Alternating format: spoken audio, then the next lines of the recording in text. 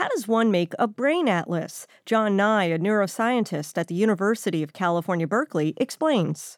Well, you can think of it as a taxonomy. So you might think about what are all the species of birds that there are on Earth. And you might think of it as needing to first identify those types.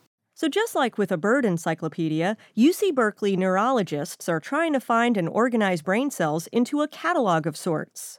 We know that there are many different types of neurons in the brain. They look different. We have some idea about how they function differently, but we have no rational way of categorizing them. But using new molecular and genomic techniques, I have a very powerful way of classifying them.